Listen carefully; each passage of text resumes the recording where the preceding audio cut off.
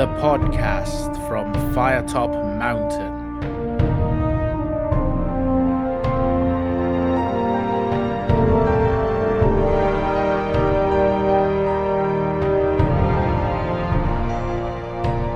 A fighting fantasy podcast brought to you by Stuart Lloyd and Alison Sy.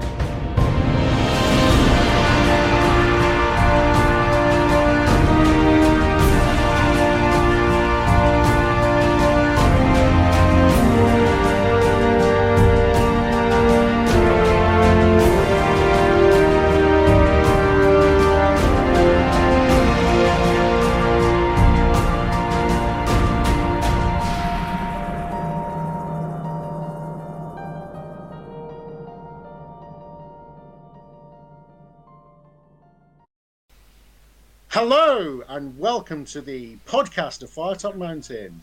I'm Stuart Lloyd and I'm here with the wonderful... I don't know about wonderful, but Alison Cybers here as well. Hello, yes. Oh, you are wonderful. Hello, you are wonderful, yes. Okay, if you say so. Oh God, not according to this adventure, because I did terribly on today's game book. That's because I chose it and I knew what to do, and you probably didn't, because it's my favourite game book. Well, it's not my favourite, it's one of my favourite game books. So, yes. Yes. Shall I tell people which game book I chose for this week? That would probably help. Yes, people. We do want to actually tell you which game book we've been playing. Honest. Yes. It is The Crimson Tide. Dun dun dun. Oh, yes. 47th in the original series, and by Paul Mason, who and this book revisits one of the place where Paul Mason wrote a previous book. It's the Isles of the Dawn, yes, where Black Vein Prophecy happened. Now, so, yes. Black Vein Prophecy was one of my favourite ones. Ooh, yes. But I have very, very little memory about Crimson Tide. I think because when you initially picked it, I thought, oh, that's the one where you go under the sea. Oh yes, that is Demons of the Deep. Deep. Yes, I can see why it's got the word tide in the name, and tides are normally associated with the sea. But it's utterly unrelated to that at all. Yeah, yes, and yes, you get to see the sea at one point, but it's not crimson. It's normal coloured, like the sea. So, and the cover does have, I think, are they shark people? I think one of them is. I thought they were both. I think the other one. I think someone's described the other one as a mole. It might be a mole. I can't tell. I'm not sure. I'm looking at it right now, and if you are listening along, leave a comment saying on the cover, are the guards in big golden or brass armor? Are they in brass armor? Are they in golden armor? Are they sharks or are they moles? Yes, they've both got bat wings as well, and one of their hands is a crab claw. Yeah, and and there's a guy who looks like he's having a great time sitting on a throne with a bull and a horse. I mean, there's two other animals behind the man as well, so maybe our listeners can try and tell us what they are as well. I mean, he must be having a great time because he's got a big statue of a happy smiley face right behind him. Exactly. Yeah. I mean, yeah. It's great. It's brilliant. I mean, the cover is perfect. So, well, yeah. I mean, it's very evocative, and I just feel like I should point out one tiny thing about the cover, which is kind of a minor spoiler, if you don't mind. This cover, spoil away. This cover has absolutely nothing to do with what happens in the book. Absolutely nothing. Absolutely nothing at all. Yes, I had very, very little in the way of like history with this one. I remember I rented it from a local library once when I was a kid, and I don't really remember much about it because I would rent out a Fighting Fantasy book at least once every 2 weeks, and just play through as many of them as I could. And yeah, I think this one kind of got lost in the influx of them. Yes, I spoke. Yes, there was that. Yes, I had a similar magical time when I I got a new fighting fantasy book sort of regularly when I was a kid. I kind of remember talking to my school friend about it, who was in retrospect, he was very patient and kind to listen to me. And so I got it as a kid. You've just reminded me. Like at one point, I had actually read through all the Fighting Fantasy ones they had in my local library, and I had to convince my parents to take us to the next library over, which was like a 15-minute drive, just so I could like invade and like get all of the books from that library as well. Oh, that is awesome. I mean, yes. I mean, yeah. My W.H. Smith sort of kept me going, so that was okay. And then we can swap stories on what we did to do Fighting Fantasy. But I phoned up a local radio station one summer holiday and asked people if I could buy any Fighting Fantasy books from them, and I got Master of Chaos from that. So I was pretty chuffed with that. So yeah. Oh wait, which one was Master of Chaos? Oh, Master of Chaos. I'm sorry. I think it's Master of Chaos. It's got with the big crocodile type person on the front. I do remember Master of Chaos. Unfortunately, but never mind. Yes, to all our listeners, I'm not a big fan of Master of Chaos. Okay, fair enough. Maybe we'll talk about it one day. Yes, maybe we can cover it perhaps at some point on the series, or maybe even next season.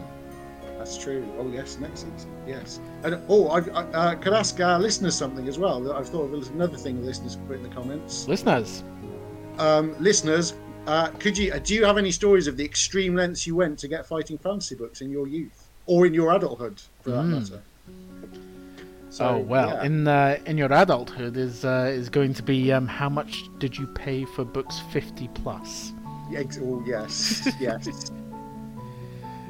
Yeah, those ones are not the easiest to find, and oh my god, they set me back a pretty penny. Yes, they did. Yeah. So if you want to disclose that, then that's that'll be interesting to see. Shall we cover a couple of them in season 2?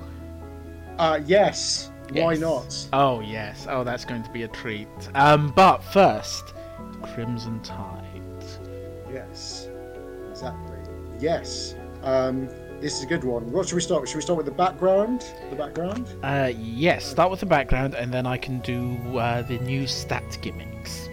Oh, yes, exactly. So, the background is, you live in the Isle of the Dawn, and you're a simple peasant who sort of harvests rice. But one day, some mercenaries come to your town, and the leader of the mercenaries, who is big and evil and has a mask that covers his face, cuts down your father, kills your father, and then rides off with your mother to sell her into slavery. And you and the remaining survivors of the village have to start off on a quest for revenge. Yeah. So it's very good. I mean the masked villain looks very intimidating, and I wish they do masked villains with big swords and armor more in stories and things. I don't think we've seen enough of them. Yeah, I'm looking at the masked villain at the moment. Definitely has a Thulsa Doom vibe. Yes. So definitely, yeah. So I realise we're of an age where we don't have to explain who Thulsa Doom is. I think most of our audience are going to be the same. For those who are a little bit younger, that was the bad guy from the first original Conan the Barbarian film with Arnold Schwarzenegger. Yes, exactly. Yes, he gets very shouty towards the end, but it doesn't save him. So yes, similarly, because your character is essentially on a quest for revenge, he has a stat which is quite appropriate for that, ferocity, which helps fuel you in combat. Yes, it's sort of how much you really want revenge, and it's kind of related to your stamina. The bigger your stamina, the bigger your ferocity. So yes, and it can go up or down. Yeah. And it's we can get to ferocity because Yes, Paul Mason. Paul Mason has an interesting philosophy with his books, because all four of his books are kind of they're not your straightforward go into a dungeon and kill lots of people books. No. So there's a twist with Ferocity. Maybe we can save that for later when I. Yes, because I don't think I died before it became relevant. Okay. Which is so common for me playing these games. I did say that there were 2 new stat gimmicks in this one, and the second one is age, isn't it? It is, because yes, I didn't mention your age at the beginning, that your character's age, because you're actually a teenager when you start this adventure. Mm. Yeah, you're 13, which is a new one, and that affects your skill and stamina, doesn't it? Yep. Yeah. And I think it has a knock-on effect with your ferocity as well. Yes. But I'm not too sure. I kind of like this. I like the idea that you're on almost a lifelong journey. That it's not an adventure which is over and done in a couple of weeks. You're on a quest which is going to take up most of your life as a young person and straight into adulthood as well. I really like that.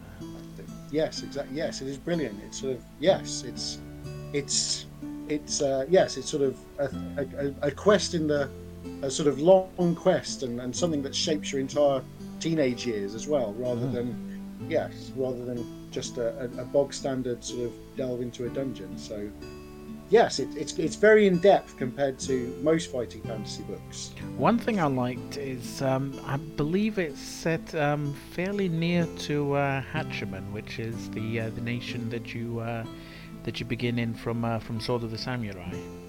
It is, and that pops up towards the end of the book, which you may not have noticed. So there's a bit of world building as well. And, nice continuity.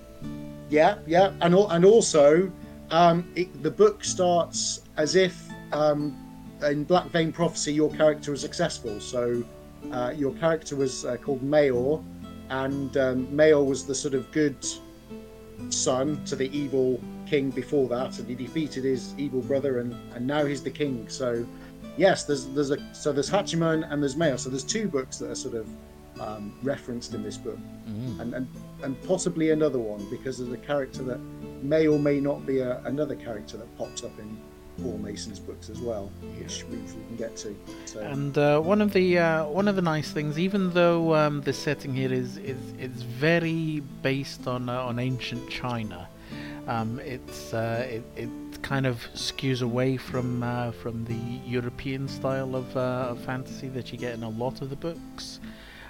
Kind of diving into different tone, a different culture as well, and that's nice. I like that. I also like that it does for the most part avoid the more kind of tropey elements of how like like Far East Asian and for lack of a better term, quote unquote Orientalism is portrayed in fantasy at that time. It doesn't feel like it stumbles into any iffy territory. That is correct. Yes, I never felt that playing it. It kind of feels like Paul Mason's done his research and put in some sort of creatures that were from mythology, I think, and then and so it's just sort of like you are and you don't, and it doesn't fall into the whole all the tropes that you might see in sort of martial arts films and other things. So I'll tell you who else did some real research on him. That's the illustrator as well. Oh, okay. Because the architecture and the costumes that you see in a lot of the buildings and clothing, respectively, are fairly accurate. Oh, this is brilliant! Oh, wow. This is Terry Oakes. Terry Oakes was the illustrator. Oh yeah. Terry Oakes did a lot of good a lot of research then. So, wow, this must be a very well researched book then. Possibly candidate for the best researched fighting fantasy book. Possibly. So, you begin as a 13-year-old. Your family has been, your father has been brutally cut down by the rampaging warlord, and you set off on a quest to avenge him. Stuart, would you like to begin? How did this quest start for you? It started okay because there's a very infamous beginning to this quest that you have to avoid, and I managed to avoid it. And what is that? What is that infamous start? The infamous start is, well, you're given two choices to either go down the road or go across the rice paddies. Mm-hmm. And if you go across the rice paddies, you encounter a giant mudworm, which I got attacked by. Yes, a skill 12, stamina 6 giant mudworm. It's absolutely brutal. It is. Because yes, we haven't said the exact start of the skill and stamina. Your skill is either between 1 and 6 because you're a teenager. Yeah. So that's the bit you avoid. So basically, the giant mudworm is impossible. Yes, it is. I remember something on Titanica about this, and apparently, someone was supposed to be editing and forgot that the stats were different. So they changed the skill 6 giant mudworm to a skill 12 giant mudworm. And Paul Mason called him a dingbat and a total idiot. Who was the editor on this one? Oh, should I say it was Mark Gascoigne? Oh, Mark, we're sorry. Yes, but there we go. I don't know what the confirmation is of this. It's a letter from Paul Mason. It's on the Internet Archive. But there we go.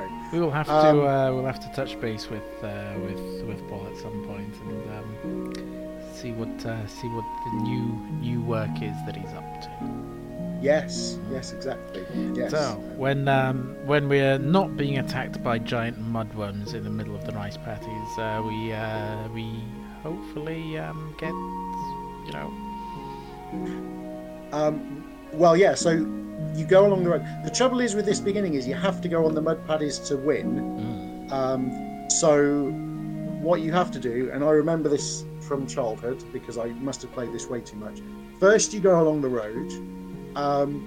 Then you get ambushed by a sort of mercenary who's sort of wandering around on the road, and since you are a teenager and you're leading a bunch of other children because you're the one with the wooden sword, so you're the leader by default. Yeah, can I just point out, none of you start off with a group of companions, and I don't believe that they die at the first opportunity.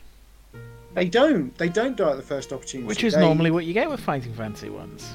It is. It's a nice little sort of change. I mean, they abandon you at the first opportunity, but they don't die. So no, they are not eaten by a giant crab. No, exactly. Yes, that is that. Yeah, but poor Mungo, he deserved better. I think he did. Yeah. Justice for Mungo. Yes, exactly. We need a prequel where we find out all the adventures that Mungo actually did. Yes. Got up to.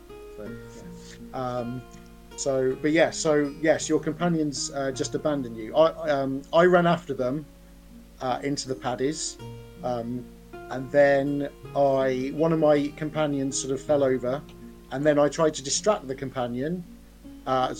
horseman to save my companion, and then my horseman knocked me out. With the horse sort of hits me on the head and knocks me out, and when I wake up, everyone's disappeared. So there we go. So that's the beginning. That's what you're supposed to do to get onto the rice paddies without fighting the skill 12 giant mudworm. Yeah, that's the good start to the game. Yes, you're lying in a pool of your own blood in a muddy rice field. Yay!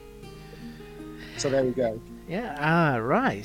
So we got off to a fairly okay start. And I believe did the same thing happen to yourself? That your character remembers that he has a distant uncle.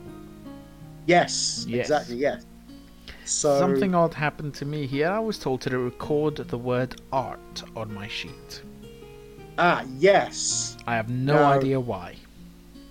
Well, it is a normal code word. I didn't record art. I think you are allowed to go back to the city where your uncle lives, and if you visit him again, then the art code word means that he says something different to you than before. But what is the context to the word art being the code word? I'm not sure. I took it to kind of hint that your uncle was maybe an artist, but I don't think he is.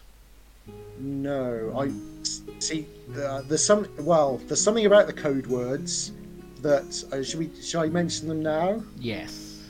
Okay. Well, they do seem seemingly random because the first code word I got was the word king, which I got randomly because I turned up at a place and then decided to. I decided to walk past a city rather than go into it. That's where I got the king code word. So it seems really random, okay. But then, the other code words I got are offers. I got sword, turn, and then two, and then I got a little maths quiz, and I was told to write down what my answer to the maths quiz was. So odd. It is so odd, and I missed the first code word I was supposed to get because I lost a combat. But so basically, if you do the right path, you get a little message in your notes, which is very important. And yes, there's so many tricky things in this book. I mean, there's something. Maybe I should mention it now, but it's towards the end, so maybe I should mention it towards the end. Yes, let's mention it towards the end. Reel it back to you go to visit your uncle. Yes. You have I think it was your aunt who gives you a bag of money, and your uncle tells you that you should train in the fighting arts. And I kind of picture that having done so, there is then an 80s style training montage. Oh yes, well yeah, you're running up the steps, sort of going to a butcher's and eating some meat. All of it. It's brilliant. Yes, it's more like the Karate Kid. So the uncle tells you to do this training to fight at the monastery. Yes, is it Bakao? Is that how you pronounce it? I think so. Bakao, I'm not sure. Okay, yes. Which is actually the Chinese word for revenge. So, Monastery of Revenge. Yeah. This is where everyone goes to study the ancient art of revenge. Bruce Wayne trained there. Exactly. Yes, picking a blue flower and everything. It's yes. I can't think of anyone else who trained there, but I'm sure there's many. Yes. There's the guy from Hot Shots. He goes to a monastery at the beginning of the second film. Yes, that's not a parody at all. Well, yes. The celibate monks who swore to celibacy like their fathers and their forefathers before them. Yes. That monastery. Okay, so how did your adventure go from there? So I met my uncle and I travelled to Bakao Monastery, and then going up the mountain, I found an interesting monk character who looks suspiciously like someone who has appeared in other of Paul Mason's books, and he's got a very big grin, and his robe sort of hiding half his face, and he is a bit of he's a bit strange. He doesn't really want to talk to you in a sort of straightforward way. So I bowed to him, and when I bowed to him, he asked me a riddle, which might give you an impression of who it is. Any big Fighting Fantasy fans might, but maybe I should say who it might be, although it's never explained if it is. You have a theory. I have a theory. It's the Riddling Reaver. Because he's always turning up in Paul Mason's books, sort of nudging the adventurer along the right path. Yeah, if it is, he's definitely travelled far, hasn't he? Oh, he is. He gets about a bit. Oh, he's got a flying ship, so that's probably why. So yes, and he decided it was important enough to sit on a mountain and pester you. As you do. Yeah, exactly. You know, so he's doing more riddling than reaving in this. So I answer that he asks what's got roots. Yeah, the riddle. I say it's a mountain. What's got roots deep in the ground, but sort of goes into the clouds, and he sort of likes that, and then lets me go, which was nice of him. But I appreciated the thing. I think if you try and kill him, you can fight him and kill him, but if you do, he just sort of gets up again and says "well done," and then you go on instead. So he's got sort of mystical powers. And he's not very monk-like, because you expect monks to be calm, but he's sort of cheeky and sort of and a bit strange. But there we go. He's definitely a trickster type character. So a surprise cameo. He's pretty good. So then I go to the monastery. Did you make it to the monastery? I did. Oh, good. Yes. So what did you do? Because you get lots of options in the monastery. I am looking at my notes. My notes go a little bit weird at this point. Just so the listeners know, it has been a few days since I played this one. I have written down go to monastery, giant worm, 1 year later. Okay. Yes. Was that because you had the silk code word? I think I had. No, I don't think I had a silk code word. No. Oh, okay. I think. Where does the giant worm turn up? There was a giant worm. There was a giant worm. Do you remember where there was a giant worm? There was a kind of a giant worm on the path, and if you fight it with a spear, you get a bonus. Yeah. That's a giant worm. I can't remember the giant worm. There might be a giant worm in the test that you take at the monastery. There was a giant worm where we made camp on the way up to the monastery. Okay. Yeah. I must have taken a different path to you. Yes. Yes. So there is a giant. I didn't encounter the giant worm, but I do remember the giant worm from one of my many playthroughs. I think it can do some strange things to you if you get too close to it as well. It can sort of hypnotize you, maybe. It did hypnotize, yeah. Oh, okay.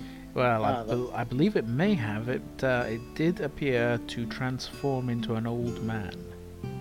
Oh, okay. Was it an old man with a sword? It was an old man who very quickly left. And I just kind of presumed that I told all of my companions that there was an old man who's really a giant worm monster, purely to cover up for the fact that I'd beaten up an old man to death in the middle of the night by mistake. Well, fair enough. It gets dark at night. It does get dark at night, and you can't tell the difference between an old man and a... We didn't have any lanterns with us. Yes, that is true. You didn't take those. So you don't get the option of taking those with you. So yeah, okay. So the giant worm attacks you. So yeah, that's you beat up a giant worm. So or an old man. We hide the evidence, and then a year passes. Okay. Yes. Well, I say a year passes. We're instructed to add 1 year. Yes. And sometimes, if you add a year, you can increase your skill and stamina if you do something. If you do something sort of that would improve your skill and stamina, but not in this case. Yeah. So yes. So and then, did you go to the city or the mountains? We went to the city. Oh, Traol, the capital city. Yes, it's quite open, this book, isn't it? It gives you free rein to sort of do what you want. Okay. So your travel went quite different from mine, didn't it? It did, because when I passed the sort of riddling reaver disguised as a monk or just a cheeky monk, I actually got to the monastery, and I told the abbot, Dry Jade, I wanted to be a monk, and he said, okay, here's some red robes, and then he asked me what I'd like to do as a job. So I decided to work in the kitchen. I could either work in the kitchen, the laundry, or clean the monk sort of practice rooms. Makes sense. And so, yeah. So So the sort of training montage is a bit more like Karate Kid than Rocky. It's more like waxing on, waxing off, which it basically is. So I spend 2 years working in the kitchen, and then I tell him I'd like to go, and then he says, "Well, would you like to do an important job for us before you go?" And yeah, and then it gets a bit strange because I'm in a competition. I end up in a competition against some other monks, and I meet another monk, and he has a white face. So he's from another sort of school of sort of martial arts and another monastery. So I have to fight him, who I beat thanks to my gaining a skill point, and also this is where the ferocity comes in. Yeah. Because my ferocity hits 0 when I'm at the monastery. Because you have found inner peace. Exactly. I turn to 200 and I think, what's going to happen? I find inner peace and get to add 2 to my skill. I like that. That really works. Yes, that's very cool. It is, because it's very clever of Paul Mason, because you start off on a quest for revenge and you think it's going to be about growing up and finding the mercenary and training up and killing him, but actually Paul Mason has decided that what you should do is sort of not let the quest for revenge cloud your mind, and actually letting go of it is the best thing to do. And yeah, and this is a theme in Paul Mason's book. It's kind of the theme of, if you sort of become like the villains, then you might as well have lost. Which other ones did Paul Mason do, just for the listeners? Oh, so he did Black Vein Prophecy. He also did the Slaves of the Abyss, and he did Mage Hunter. Yeah. So so they've all got so none of them have go and kill the bad guy themes. I mean, Black Vein Prophecy is the sort of the main one, where if you kill your evil brother, then you become a ruler who's just as bad as he would have been, or your father. So they all have their own very distinctive styles, and I'd say like unique feel to them.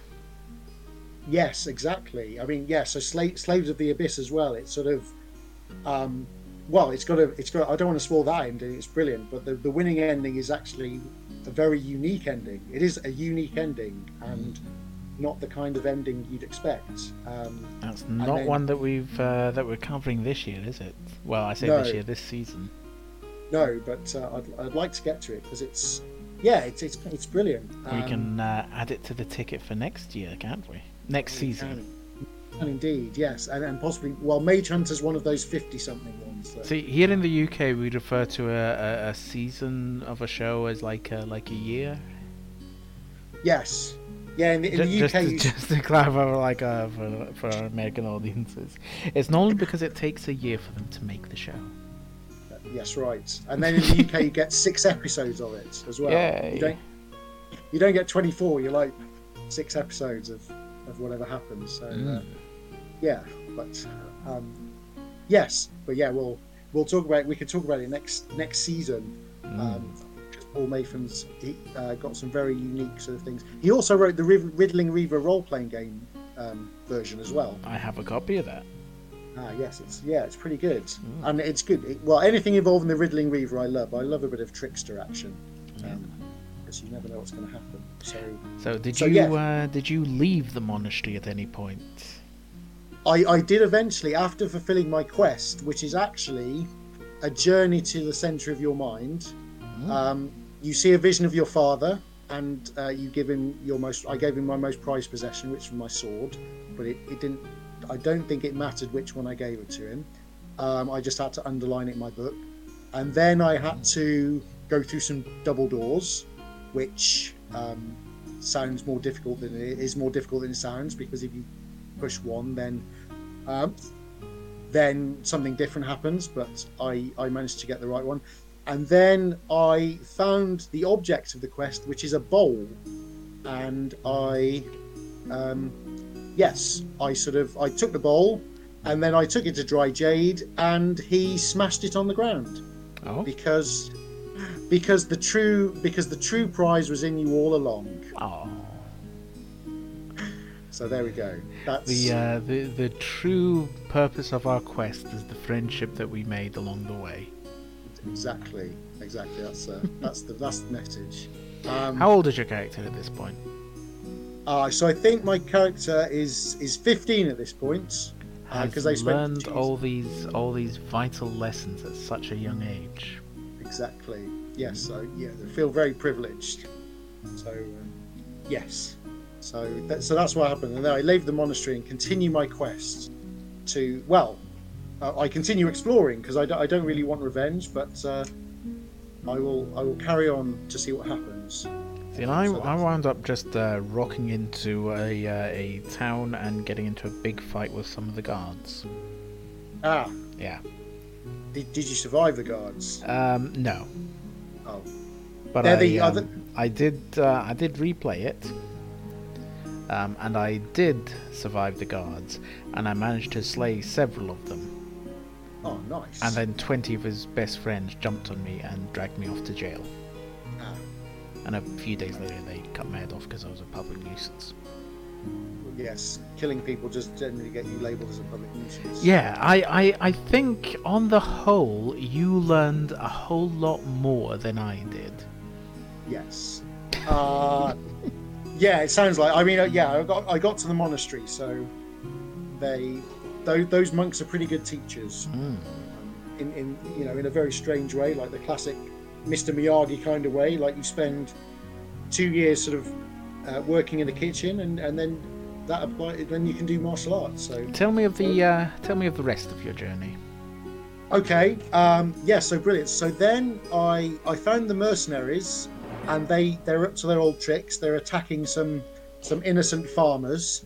So I tried to distract the mercenaries so that the farmers could escape, but I couldn't, which was a pain because I'd like to try and do good. I didn't march into the mercenaries' camp. I didn't feel like I could do that. But then I found an old man with a golden sword, and it's the sacred sword of Sui, and he gives it to me, and he's giving it to me because it's like the symbol of a rebellion and symbol of freedom. Is gold a good material to make swords out of? It is not. Minecraft has told me it sort of wears out easily. They're quite malleable, isn't it? It is. It's a very soft metal. Yes. Yes. Don't make swords out of gold. No. Make jewelry out of gold. Make anything out of gold, not swords. This one's enchanted, so it's probably stronger than your standard gold sword. Which makes you think how much stronger it would be if it was made out of iron. That is true. That is very true. So, yes. So whoever made that sword was sort of not thinking very straight. Because,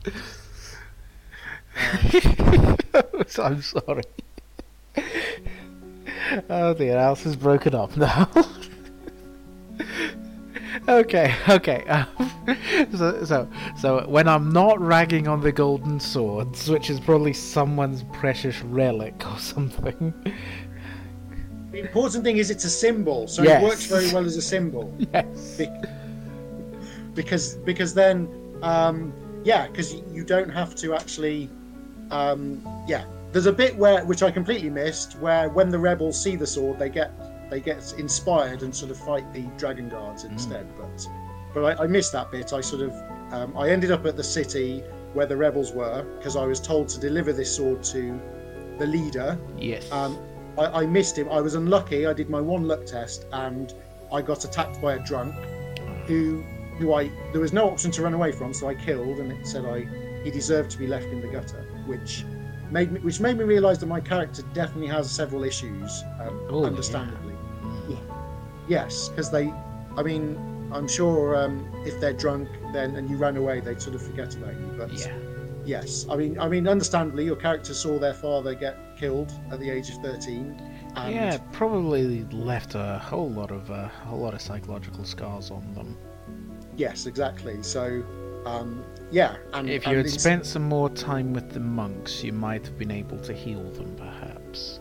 Well, exactly. I can't remember reading it, and maybe one of our listeners can confirm it, but I think Paul Mason wanted spending the rest of your life with the monks to be the successful ending. I think the monks are like the closest thing to therapists you've got in this sort of fantasy world. But I expect the editors overturned that and said, no, you've got to defeat the bad guy. Yeah. So there we go. So is that how the adventure ended? Jumpers to the conclusion. Right. Well, I meet a diplomat from Hachiman who says that she was turned away at the palace, and you sort of get the impression through the book that there's something going on. There are rebels, there's discontent across the country, and the diplomat's been turned away. But she gives me a sort of wooden sort of thing with writing on to let me into the palace, the king's palace, King Mayor's palace. So I get to go in, and I tell Mayor about all the troubles in the country, that there's mercenaries attacking innocent villagers, and there's rebels, and there's dragon guards out of control. Basically cutting an entire Crimson Tide across the country, you could say. Exactly. Title drop. That's the name of the book. So Mayor's very upset about this because he's not heard any of this, and so he wants me to be the sort of eyes and ears in the country, and sort of his top enforcer. Oh, and also I meet Mayor's a character from Black Vein Prophecy, Mersey, who is sort of Mayor's right hand man. He's the Grand Counselor of the Isles, who lets me pass because I'm wearing red robes like him. Yeah. Which is good because he's like a martial arts master and would have killed me otherwise. So the king offers me the sword, and he's got his advisor Pantu there, and then it gets a bit funny because it says, do you take the sword and swear loyalty? Do you sort of say you're not worthy, or do you do something else? And then it says, or there might be something else you want to do. And I get a bit confused about this, and then I realise that's what the notes are telling me, and it says king offers sword, turn to a section, which is the section that the number I've written down when this sort of person on the street asked me a maths question. And so instead of turning... So the keywords are laying out an instruction for you. They are. It is very clever. That is real. Oh, wow. That is really smart. It is really smart. And yes. And so I turn to that section, and then sort of Pantu, the advisor, turns into a big snake monster and looks like he's about to kill Mayor, and I use my golden sword to cut his head off, and then Mayor realizes that Pantu was sort of corrupting him and stopping him from seeing what the problem is in the country. Oh, and once more an evil advisor. Exactly. It makes you think why they hire advisors. Exactly. It's like if you put an advert out for an advisor, it's just asking for evil wizards and they all turn into serpents. Exactly. It's like I'm looking at Lord of the Rings with Theoden and Wormtongue. I'm now looking at like Aladdin with Jafar. It's like if you have an advisor to the king, they're going to turn into a snake or at least have the name of a snake, and will probably be horribly, horribly evil. Yes, exactly. So the moral of this story is if you ever become a monarch, don't have any advisors. Yes, go entirely off your own volition. Just like make a Twitter account and just scream into the void. It will always work out well for you. Exactly. I'm sure any country that has a leader like that is probably experiencing. It's probably utopia. Absolutely. Oh dear. So you have rescued the monarch. Yes, I rescued the monarch, and then he offers me. There's one final choice, and he says, "Do I want to rescue my mother or avenge my father?" And then I remember it's a Paul Mason book, and that I shouldn't be violent and stoop to the level of the villains. So I decide to rescue my mother. So he takes me on a camping trip. We go travelling across the country together. So me and the king just go on a little trip together, which he quite enjoys because he did it when he woke up out of the tomb, and he probably quite likes the open air after spending his entire life stuck in a tomb asleep for sort of several years. And then, so he rescued my mother because he says that children and mothers are always connected in some way. So he follows the connection with magic because he can do magic. And then he finds the mercenary leader. Oh, there's one more choice. And he makes the mercenary leader sort of hypnotized. And then do you take your golden sword and strike him down, or do you let him show him mercy? And it's because it's a Paul Mason book. I do not strike him down with all my hatred. I show him mercy. Awesome. And then he takes off the demon mask and it burns up. And the person below the demon mask has a face that's similar to mine, which I think should be used more in sort of media, pop culture. Because I think it's a good thing. Yes. If there's any other situation where there's someone fights a villain and you take off their mask and the face is the same as the hero, then the listener should leave a comment. Can't think of any off the top of my head. No, none at all. None. I cannot think of any. Yeah. Yes. Didn't Luke Skywalker do it several times? Yes. Maybe maybe in a cave in Dagobah, yeah. It is quite often used, but I think it's very effective. It is, yes. I mean, it's very Paul Mason, because Paul Mason saying you could just as easily be as bad as this person, but well, in this case you didn't. And then Maor makes you the eyes and ears of the God King, and then he lets you have free reign of the land. And gives you official sanction to wander the land and murder anyone you like because you're still wait. Yay! Yeah. Hang on. Because you're a teenager with PTSD. Yes. Okay, that's okay. Well, never mind that. Yeah. So, what did we think? Shall we give marks out of 10? Oh yeah! Oh yes! Yes. Can I reveal what Paul Mason's final cunning trap? Yes. Okay, so the bits where the king offers you the golden sword and asks you if you want to swear loyalty to him, the bit where you don't turn to the secret section. One of them is turning to 400. If you swear loyalty, and he says turn to 400. Ah. But then, so Pantu then takes you away, and you think, "Oh, I'm 400. I've won." Yeah. But then Pantu takes you away and drops you in a pit to starve to death. That's so naughty. Oh, I like that. I really like that. Oh, wow. Yeah. So, Paul Mason pulled out all the stops for his evil traps. I'm giving this one a very, very high score, I think. Yes, I think so too. Yes, I think, What final hint? If Paul Mason tells you to turn to 400, then don't. Basically. Right. What are we rating? Out of golden swords. Yes. So I'm going to give it 4.5 golden swords for all its innovation. Oh, is this out of 5? Yes, it is out of 5. Yes. Yeah. I will give it four lovely goldens. No, let's make it 4.5. Oh, yes. Yes. Well, yes, it's very innovative and brilliant. Yes, there's loads of innovation in it, and I do like this one. This is lovely. So that gives us what, 9 out of 10? Yeah, 9 out of 10. 9 out of 10 golden swords between us. For the Crimson Tide. That is awesome. Yes, that is awesome. Yes.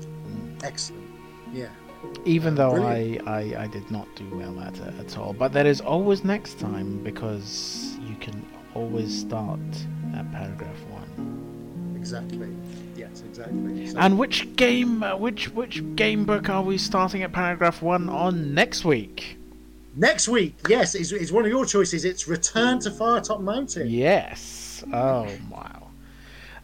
Oh, yes. Return to Firetop Mountain. I have been wanting to return to Firetop Mountain for quite a while.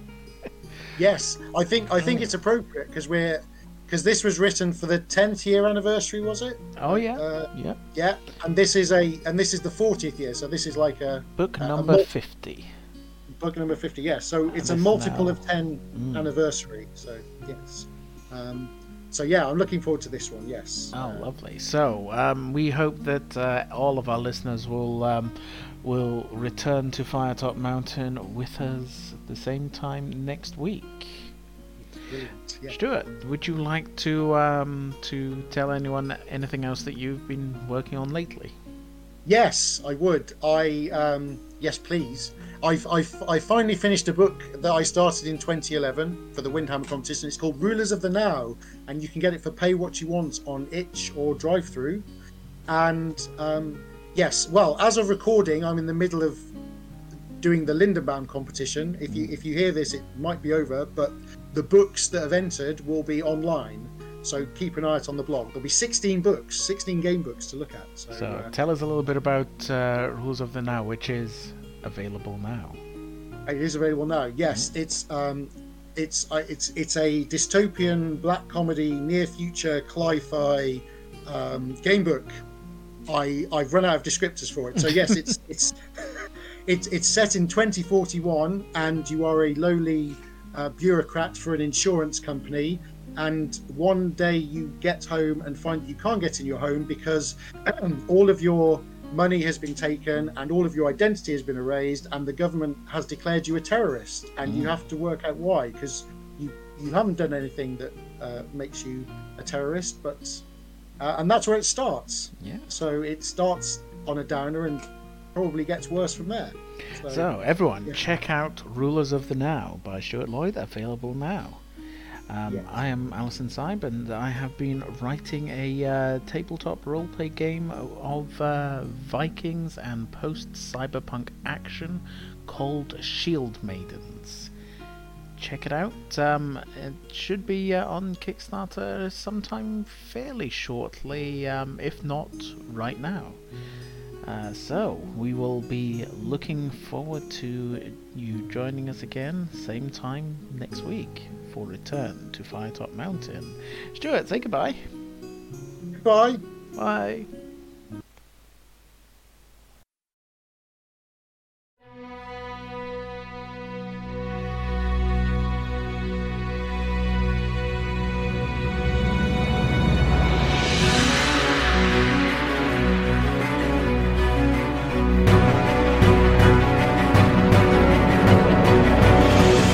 The podcast from Firetop Mountain is brought to you by our Patreon supporters: Malachite Idol, Zach Rules, Billy Holder, Spike Murphy, Dawn Upson, Alexandru Bogatu, Snyder's Return. Support us on our Patreon, and may your stamina never fail.